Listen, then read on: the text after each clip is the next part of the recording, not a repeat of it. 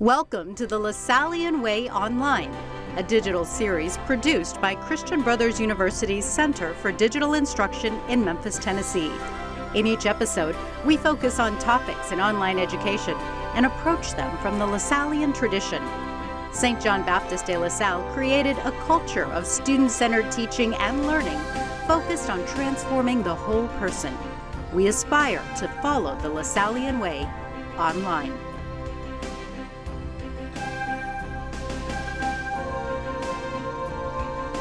Hello friends, we're happy that you've joined us for another episode of the Lasallian Way Online. I am your host, Dr. Hale. I am the Director for the Center for Digital Instruction, and I'm also the Dean of the Global College. I'll have the rest of the CDI team introduce themselves, and we'll start first of all with Dr. Lorene Kelly. Hi, my name is Lorene Kelly, and I'm the Online Student Success Specialist with CDI. And I'm honored to work with these wonderful instructional designers. And let's meet Tyler. Hi, everyone. My name is Tyler Isbell. I am an instructional designer here at CBU in the Center for Digital Instruction. Great to have y'all. Kyle? Hey, folks. Kyle Perper here. I'm another one of the instructional designers with the team. And happy to be here today. Chantal, I'll pass it off to you. Hello, everyone. I'm Chantal Bryant, and I'm also an instructional designer here at CBU, and glad to be having this discussion with everyone today. Yeah, so today we're going to be talking about designing engagement into our online courses. Actually, I think the end result will be designing engagement into every course. It has the capability of providing a major impact to your teaching.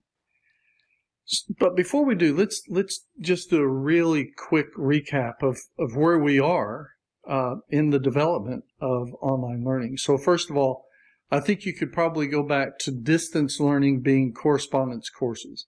And what we're talking about here, especially when we're talking of engagement, is not correspondence courses. Correspondence courses are a faculty member designs the course, sends the content to the student does the course, and then sends assessments back to the teacher who grades it and gives the score, a final score to the student. That's not what we're talking about here. That is minimal engagement. Then there was the development of online learning back in the mid-90s. It really exploded. And engagement back then looked more like what we've now heard people jokingly talking about, the response followed by two other responses that happens in an online class. And that fulfilled what people thought was engagement in an online class. That was just the minimal, and actually has taken a little bit of a rap, and necessarily so. Over the past few years, there has been a massive change in what engagement can look like. I don't want to denigrate the idea of discussion, and in fact, we need good discussion. That is a means of having some kind of engagement with students, and we'll dig more into that here in a little bit. But there are so many other tools that we have available today that can engage the student, and that the faculty can design for the student to be a part of the discussion or a part of the course. So today, we're going to talk about what engagement can look like in an online classroom. So let's jump into this, shall we? And let's talk about what does it mean to be engaged and how we can do that in our online classrooms. And Dale, I think one of the things that we see is that when people think of engagement, a lot of times they're thinking about the discussion. How do I make better discussions? How do I create icebreakers? How do I get the students talking to me, talking to each other? But That is a huge part of engagement, and we're going to talk about that. But it's not just that. There are ways that students can disengage because of the way that the course is structured. And so engagement is far more than just creating conversation back and forth or getting students and faculty to get to know each other, although that is a huge part of it. It also is involved in really all aspects of course design, and that's something that we're going to talk about today. So I think probably when you talk about engagement, you can't just throw things together. You have to start someplace, and I think the best place to start is the student learning outcomes. So tell us how we can do instruction. Any of you, Lorene, you've taught before. Anybody can join in on this discussion. So how do you get engagement in student learning outcomes? I think first and foremost, they have to be clear and clearly constructed, right? So they have to be clearly communicated, and we need to understand like who the audience is, and usually that's understood. That's the student. The student needs to understand what it is that they have to do, right? What kind of performance is required, and then along with those elements, you also have to make it fairly obvious about what's the proficiency and kind of how are those going to be measured. And I think that if your SLOs include all of those elements, then they're what I would call tightly organized. And if we start from there, then it's a lot easier to develop assessments that are clearly aligned to one or more of those SLOs.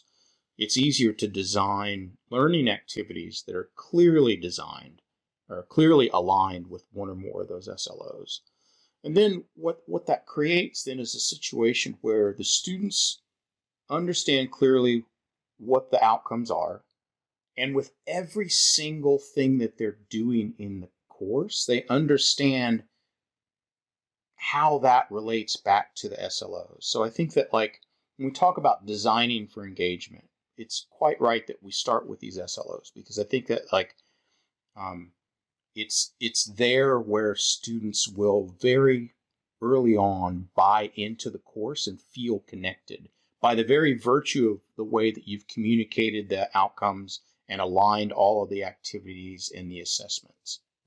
And I think we always hear about, Tyler brings this up often, it's about the why. Because I do think we have students today who, I think this is a big change. It's not just, oh, I come to class and I'm going to listen because that's what I'm supposed to do. Or I'm going to do this because that's what I'm supposed to do. I think those days are really gone. I see it with my own parenting. Like, I have to let them know why this is important. You may scoff at that as a parent or as a professor, but students today want to know why this is important. And those SLOs, as you said, really help show the student exactly why they are doing these particular exercises, and they're not just fillers or busy work. Yes, why, for sure, is a super important question. We have to communicate what students are doing, how they're going to do it, and why they're doing it. And I think not just in engagement, that's our topic today, but in really just understanding how we want to educate our students so that they're not only learning algorithms and procedures and processes, but they're actually developing as a person and as a future expert in their field. We want them to think like a business leader or an engineer or a scientist or a nurse. And so we have to make sure that we keep engagement high so that they begin to practice the thinking and the doing of that expert that they hope to be in the future. I love that you said that, Tyler. That is exactly what I was thinking. It challenges the sit and get model. And you start thinking about helping that learner to develop from the learner to the doer.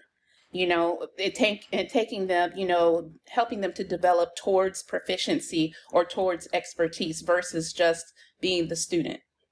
We at our household sometimes way too much. We like watching like DIY or HGTV, and they flip a house in 30 minutes, and my wife gets angry because it took me 3 years to paint a bathroom, But the problem isn't that I didn't know how to paint a bathroom or to work on the garden. Like, we all kind of know what it's like to find up a YouTube video and kind of watch how to do something. But it's the process of kind of being connected to that and kind of the other components of that. It's not just the how to do that, but how am I motivated to do that? Why do I do that? And once you're motivated to do those things, then you're able to move from just knowing how to do something to actually experiencing the process of taking something that's theoretical and making it practical in your life.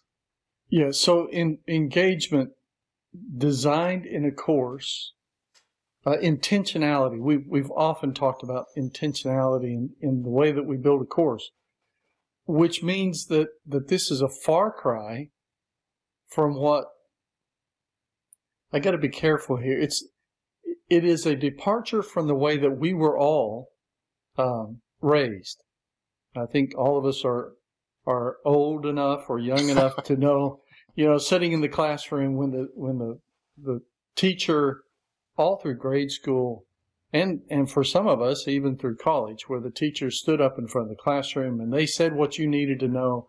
You wrote the notes, then you went to your home and you practiced the math problems or not, like me, or you may or may not have interacted with the content, but you certainly did no more interaction with the faculty member than just taking the notes. So what you guys are talking about is an intentional design of the course where every piece, Lorene, the why, every piece of the course is intentionally designed to bring the student along the path. And in a way, that is a narrative process. A story is simple. A story has a beginning and an end, and then the heart of it is an explanation of how you get from the beginning to the end. And that's the way you design a course. It has a beginning, has an end, and then the content brings that all together. So engaging with a purpose or building a course with engagement as the purpose of interacting with the content, I think is an important piece. And I know, one of the first times I had the least experience with online coming into this team. And I think as a former journalist, one of the concepts that really stuck with me the most and gave me, it kind of set off all these, light bulbs, was this idea of narrative. And that this is as that you are telling a story and that you are taking your student through a journey. And I think that's a really exciting way that I don't know. I was doing it as a professor. I taught at the college level. And of course, I took my students on a journey when I was teaching. And I'm sure there are some professors who think about that as they structure their in-person classes. But I will say that I don't think I thought of that necessarily when I was structuring my in-person courses.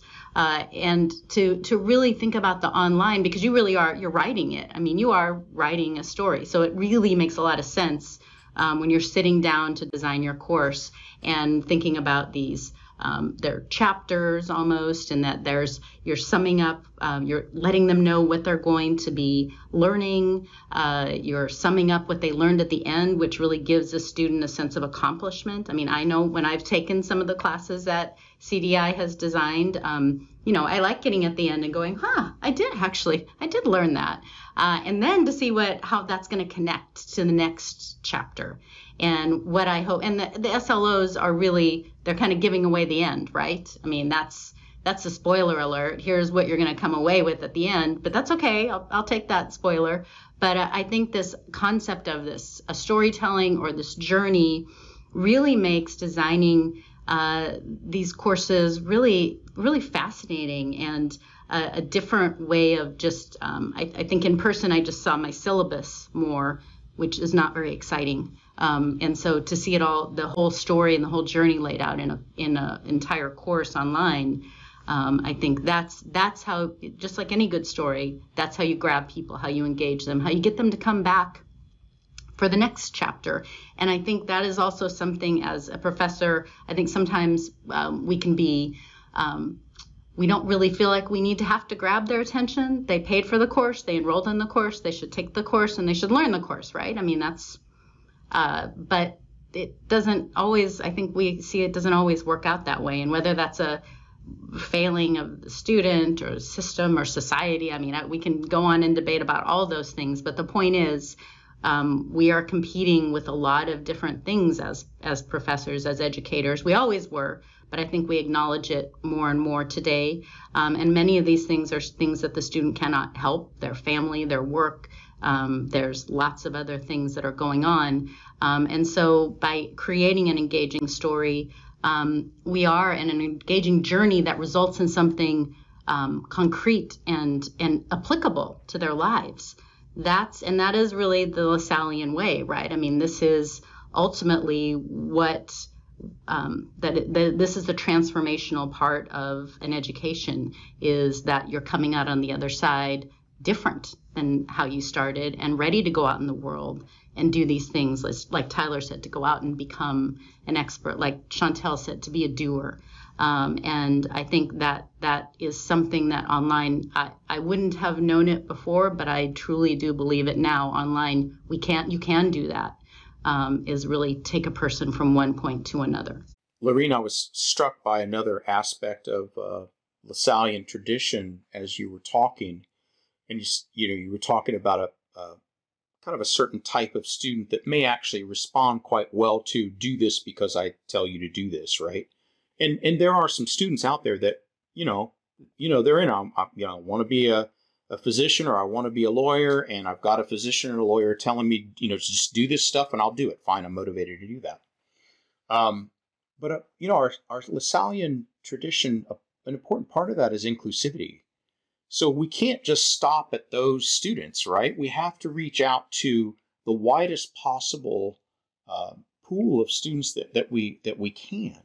And so I think that the engagement piece and the intentionality piece becomes even more important at an institution that has a strong commitment to the Lasallian tradition. Part of that, I believe, is, Chantel, you've alluded to this in our groups sometimes quite a bit, and it's an important phrase, I believe, that the set it and go. Is that how you say it? Set and go, or set? Get and go. Get and go. Sit and get. Sit and get. We'll get one of them. They're in there somewhere. Sit and get. But that's a design of the course, right? That's leaning pretty heavily on a correspondence course, because you build it and you let it go. You just let the student do their own thing, and when they finally get done, they send their stuff in. What we're talking about is a deeper dive and more expectations than what has been thought of for what an online class is. At this point, I would expect the faculty standing in the classroom to have engagement with their students. And in fact, people I've talked to that are struggling with teaching online cannot conceive of a way of engaging with their students in an online environment, because in their mind, all that they see is this one-way deposit of content to the student and no response back, and they're missing that response. So, folks, tell me, how would you go about explaining or give ideas, really brass tacks ideas, of how faculty can make that bridge between the faculty and the student, between the student and the content, and between the student and the student back to the faculty? What does that look like to really intentionally create engagement in an online class? Dale, I think you always do a great job of reminding us that 99.9% of the time when we're working with a faculty or an adjunct, these are people that at our institution, especially, these are people that are actually excited about teaching, and we would say we go in their classroom and they're picking up on nonverbal communication from their students. They're feeding off the room. They're able to kind of see where students are. They might go to a student or a group of students that are struggling and be able to give them a kind of push in the right direction. And a lot of that almost to them feels natural. Like those are things that they kind of just know instinctively. And then when we ask them to move things online, or they decide to move things online, those things aren't natural anymore because they're not able to see the cues from their students. They have to kind of assume that that people are moving along the way, or that students are able to kind of get the humor from the faculty member that doesn't always pour over very well in a Zoom or a WebEx meeting. And so going back to that word intentionality is thinking through those cues that you're getting from your students, those nonverbal cues, or those opportunities that you're taking to have somebody raise a hand or ask a question, and thinking about what tools are at your disposal to actually be able to mimic that or replace. Sometimes you have to replace that because you can't get nonverbal all the time when you're in an asynchronous online class. And so you need to think of ways that you can use the tools that you have at your disposal to collect information from your students. And so thinking of each event, teaching opportunity or event, in ways of not just how do I pass information on to my students, but how am I going to collect that feedback or that information back to myself so that I can make my next teaching move and move people in that right direction. Chantal, you and I were talking, before the recording started, we were talking about, you were struck by this idea that some teaching presence, which I think Tyler just alluded to, is actually really important. We have some tools in a lot of our learning management systems that can kind of help us express teaching presence. What can you kind of encapsulate, Chantal, what the gist of what you and I were talking about? Yes. So some of the ideas that we were bouncing around were to add things to your course like short videos where students are able to see your face and actually pick up on some of your humor, your personality, and pick up messages that you're trying to give across in a more realistic way. Rich feedback, so on assignments and in discussions, participating in discussion boards with your students.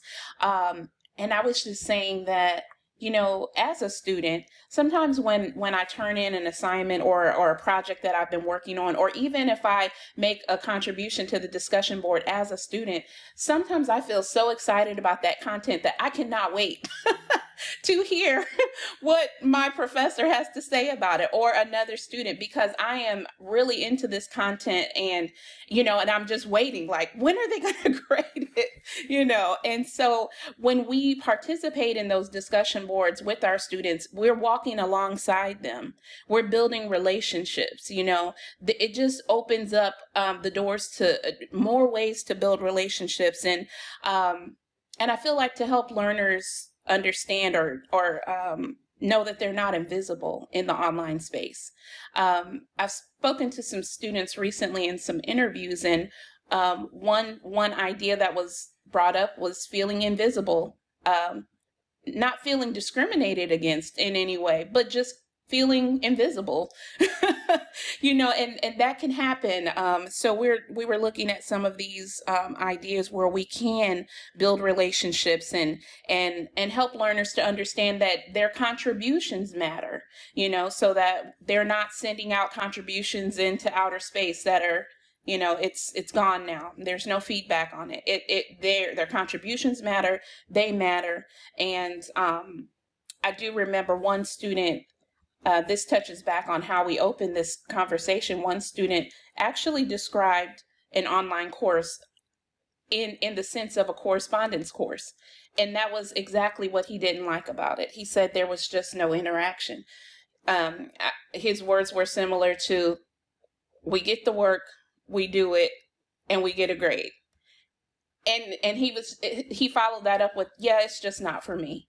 And I was just like, oh man, like it can be different, and so I'm hoping he gets another experience. But like you said, when we opened up interaction, correspondence courses, interaction, it takes us back to building relationships and looking at the tools that we have at hand, like Tyler said, like short videos, rich feedback, contributing to discussions, being available, maybe through your office hours, or maybe through a touch point throughout the week where students can log in. That was another response I received back, as a student said, well, I might not always log into the weekly touch point, it's optional, but I like to have it there just in case I have a question. I might need a little more that week.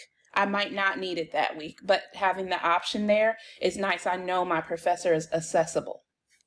And Chantel, I think something's really important when I know it can sound overwhelming to professors when we say, to engage in the discussion or make comments. It's like, what if I have 30 kids in my class? Do I have to make a comment on every student and I have 7 discussions?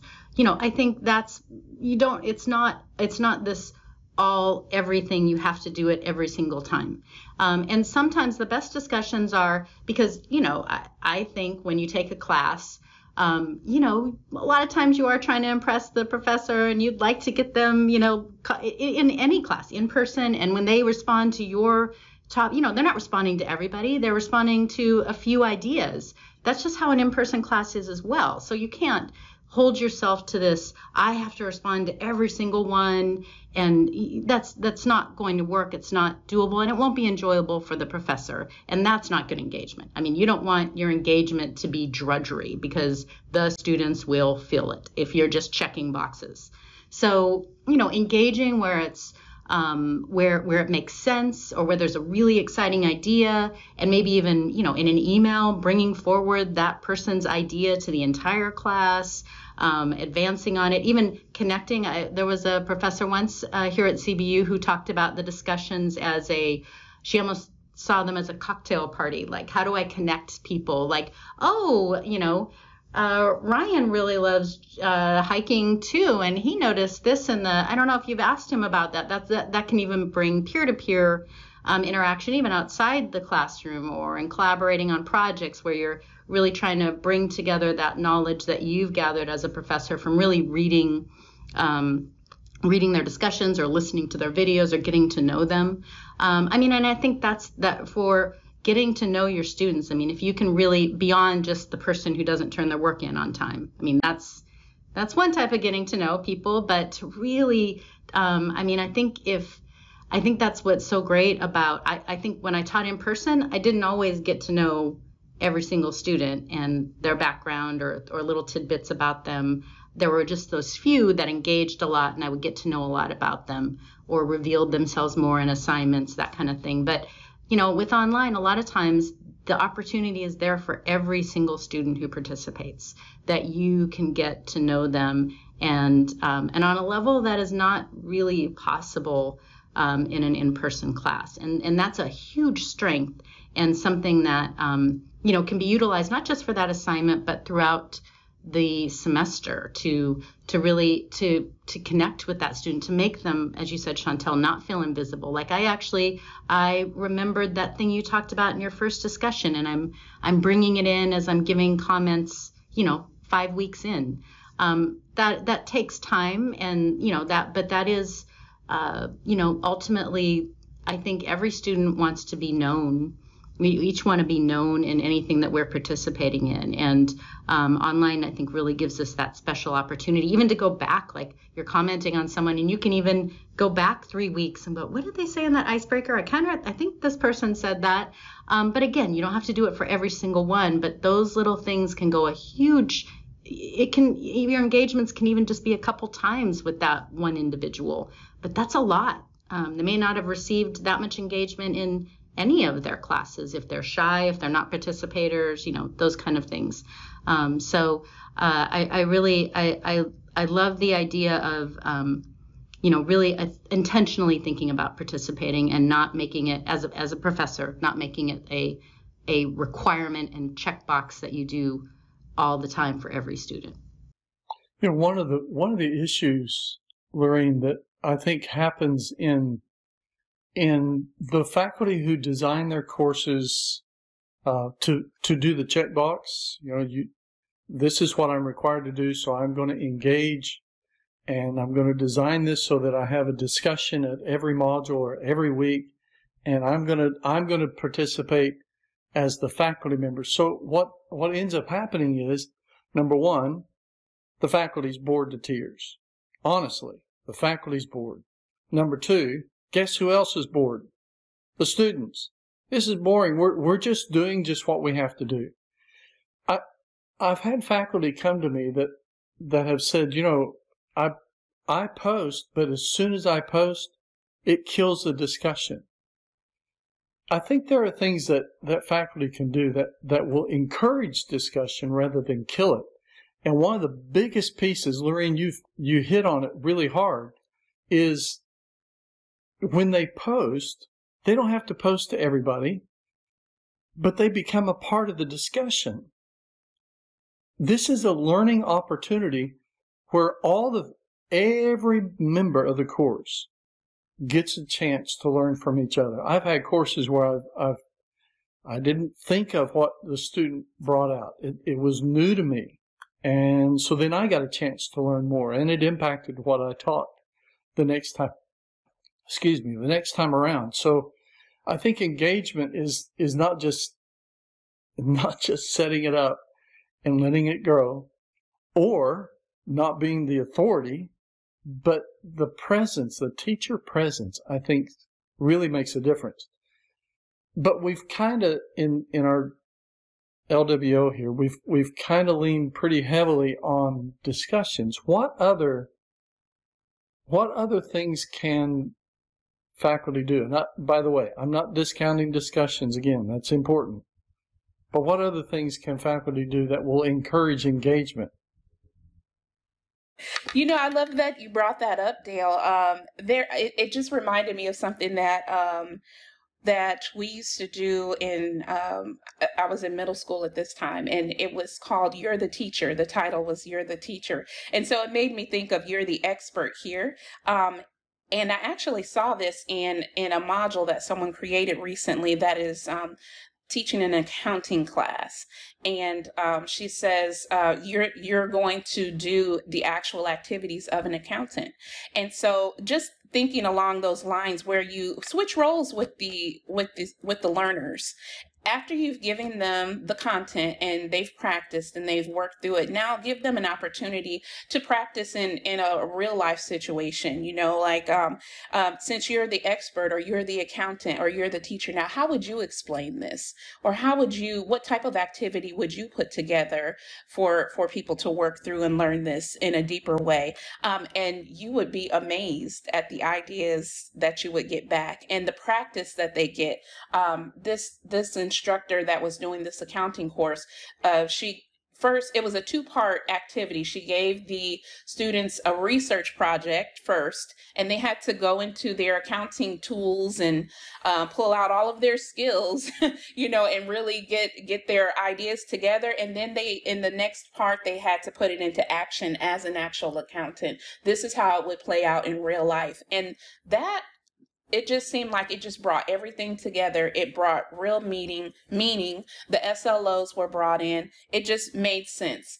And it was a different type of interaction. Another thing that comes to mind is sometimes you all were talking about discussions, and we love discussions. Discussions are great.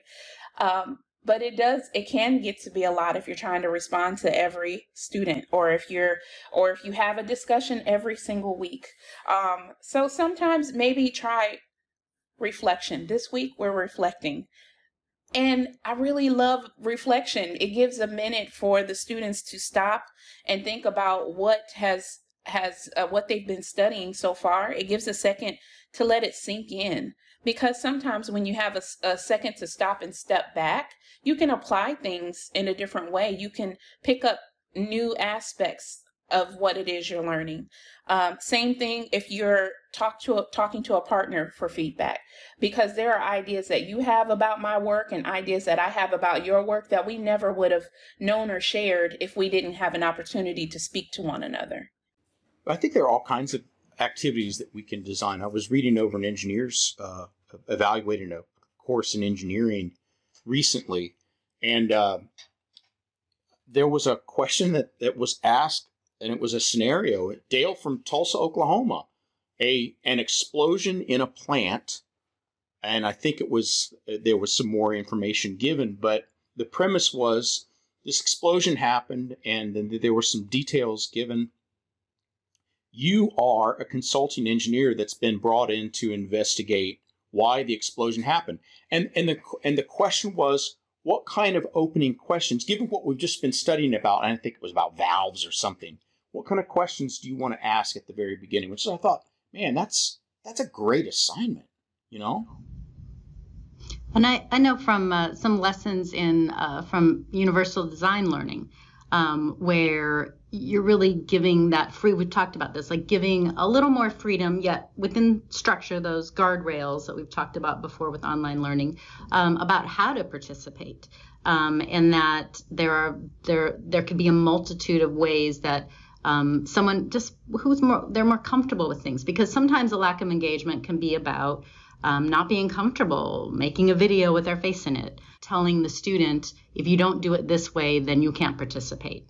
And there are other ways to get to the SLO that you're trying to meet, or the skill that you're trying to build, they may be different ways. Now, certain times, obviously, there have to be some standards. We've heard about assignments, say in engineering, where they're demonstrating one certain thing, and you're going to need to, maybe show that in a video, but maybe you could make a infographic about it, or a manual, or whatever a student might be more comfortable doing. That can really increase engagement. And I may have brought it up before in another LWO, but I found it so interesting when I changed an assignment I did in our own faculty training and made it more open like that, but gave structure and different tools that faculty could use to make their assignment.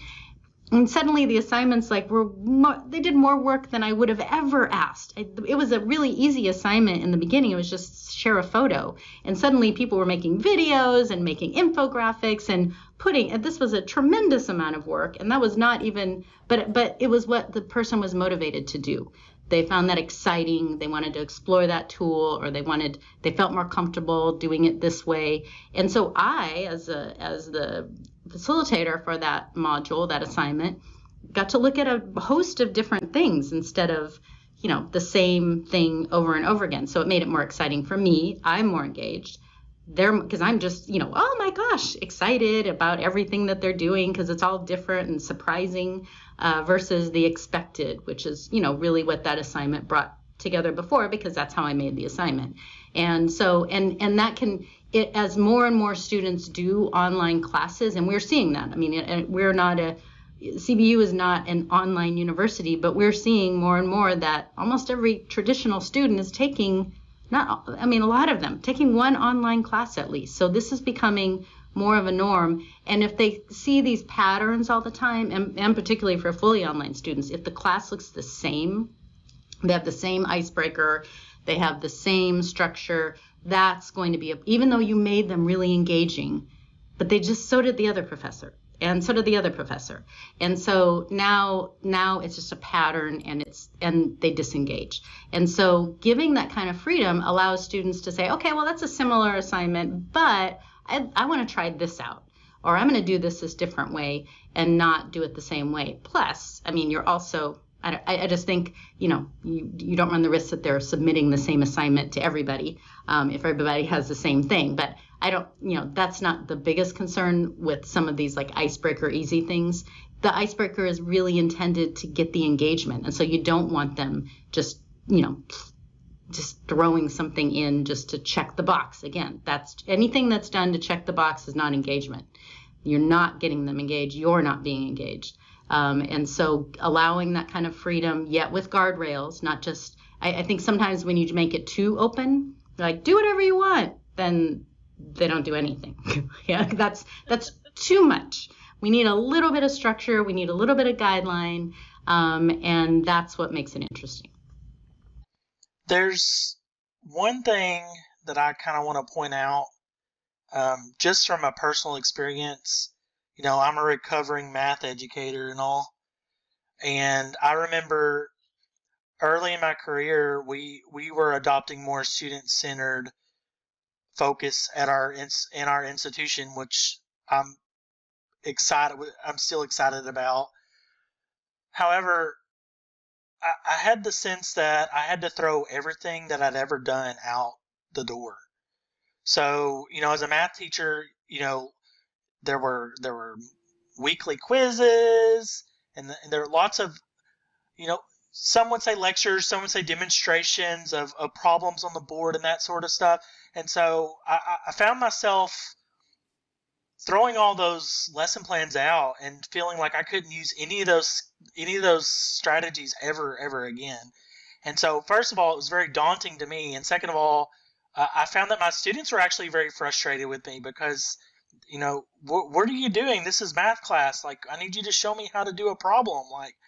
And so what sort of advice do you think we could offer to someone in that sort of predicament where they're really excited about these different strategies that we're sharing with them, but they don't? What about the things that they've been doing in the past? Do they have to quit lecturing altogether? And I'd say absolutely not, and especially so if as a part of your repertoire before teaching online, if you've developed what you consider to be some powerful learning assets, you need to analyze those assets just kind of clearly and soberly and objectively and ask yourself, do they fit into an online context, right? Maybe they do, maybe they don't.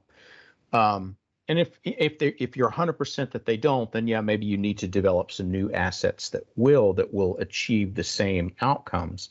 But a lot of times I think all we really need to do is to analyze those assets and then repackage them and then perhaps repurpose them. I had another interesting interaction as a student taking a language course on campus. And one of the things that the faculty member did was organize 15-minute sessions to meet. And it changed everything for me because I was able to see my professor and talk with them in person, but it wasn't just a, hey, how are you doing? Are you surviving the course? Okay, no, it was a language course. So we actually spoke in the language, and the professor gave me some tips and tools to look at that were that deepened my that could take me to another level because I was asking questions, and he said, well, here are some resources for you. So it was specific to me. It made me feel seen. I got to practice my language, in real time and build a connection with my professor. And it was just 15 minutes. You would think that that's not, going to make a big dent, but it really did. 15 minutes was great in that semester. And then I think we did it maybe twice. And as soon as, it was time for the next student, we're out of there. But I got that time with my professor, and it really meant a lot. That's a great point, Chantel, because I think people if you're going to do something that personal and individual, they may overestimate how often that has to happen or how long it has to be. And that 15 minutes can feel like, well, that's not enough time to get to know somebody. But 15 minutes with just one-on-one with you and your professor, like in an in-person class, that may never happen, ever. that you get 15 minutes with just you, your professor, just talking about the thing you want to talk about. So that is really powerful. So even if it only happens once in a semester, sometimes that is more than a student has ever received from individual time from a professor. Maybe their advisor, they have time with their advisor, but with their individual professor, unless they went and made those appointments, which again, we know that students often don't take advantage of those. Either they feel intimidated, they don't have time, whatever it is. But when you have those things, and I know Tyler has talked about when you do offer those things, a lot of times you want to make those, especially those opportunities, like that's required. Like we're going to have, this is something you have to do, because students, many of them will not do that either because it's uncomfortable, it's awkward. I don't have anything to say, but they always do, right? You're always going to have something to say. And so I think that requiring those kind of things, but I think that is really a powerful statement, Chantel, about how little time actually you do need to provide each semester to build that connection, to make the student feel seen.